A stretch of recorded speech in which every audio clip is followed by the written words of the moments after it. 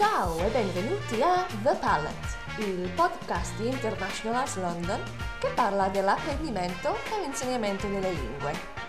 Io sono Laura e oggi parlo con una delle nostre insegnanti di italiano, Rosalia. Parliamo di un tema molto interessante, il cibo siciliano. Ciao Rosalia, come stai?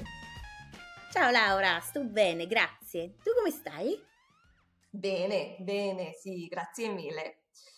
Allora, in questo podcast sempre ci piace parlare della gastronomia. Quindi mi piacerebbe chiederti un po' sulla gastronomia siciliana. Quali sono i prodotti ed i piatti più tipici della Sicilia? La Sicilia, i dolci per eccellenza. Quando vai in Sicilia devi mangiare il gelato, soprattutto il pistacchio. E poi i dolci. Il dolce tipico più conosciuto, il dolce siciliano, è il cannolo.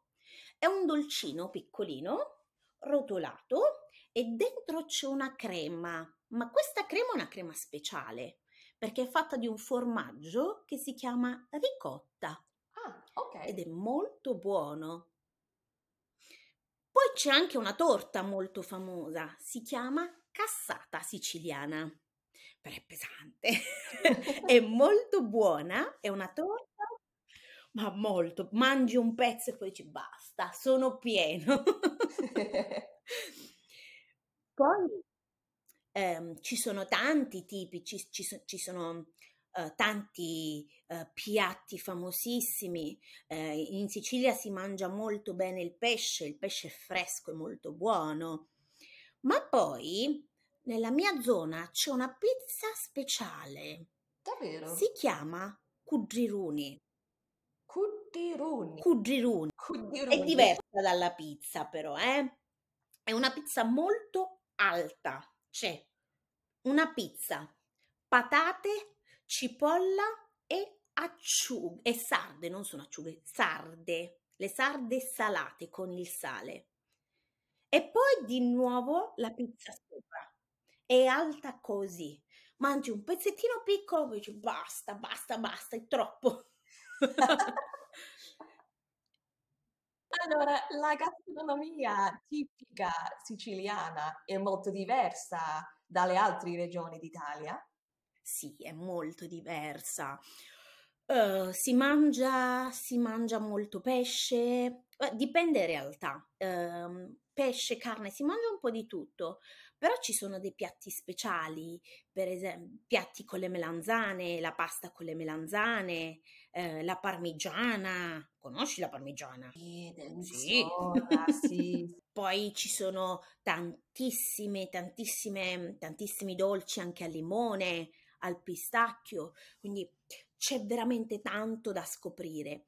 E una cosa importante è che è meglio fare la dieta prima di andare in Sicilia, perché i piatti sono veramente grandi. E quando torni dalla Sicilia sei sempre più grasso, Ho sempre. capito, ok. Sì, ci sono dei piatti molto grandi ed è molto buono.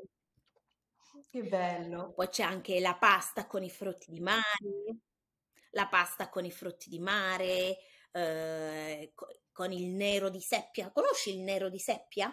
Sì, ma qua non è così popolare. Non è molto, perché deve essere molto fresco, Mm, altrimenti non è buono. E sì, quindi no? non si trova facilmente. Sì, ed Vero. è una pasta con un sugo di color nero, perché appunto c'è il nero che è l'inchiostro della seppia. Ho capito. E allora hai parlato della pizza siciliana? Allora, la pizza napoletana è forse la più famosa, e poi la pizza romana è abbastanza conosciuta anche. Allora, secondo te, qual è la differenza fra le tre pizze? Ma sono completamente diverse. La pizza napoletana, insomma, è quella un po' più famosa, morbida, insomma quella la trovi un po' ovunque. Quella romana non piace a tutti, io la preferisco, per me è più buona perché è più croccante. Invece la pizza di cui ti parlavo prima è una pizza un po' speciale, è una pizza che si fa solo nel mio paese, non si trova in altri posti. Ah, È un ok. po' come una focaccia. Sì, non trovi in altri posti, si trova solo nel mio paese, solo nella Wow, mia zona. quindi è molto Quindi speciale. è speciale, sì, perché è un piatto tipico, è un piatto solo di quel posto. Ho Sì. capito, ho E poi è un capito. po' più alta, sembra un po' pane. Deliziosa, sembra. Allora, penso che la storia delle Sicilia sia piena di culture diverse, greca, normanna, araba, spagnola.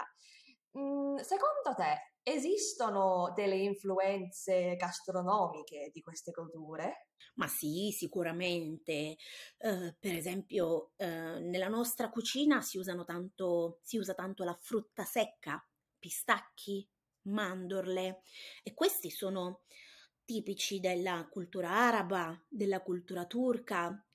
In Italia si usano, ma non così tanto.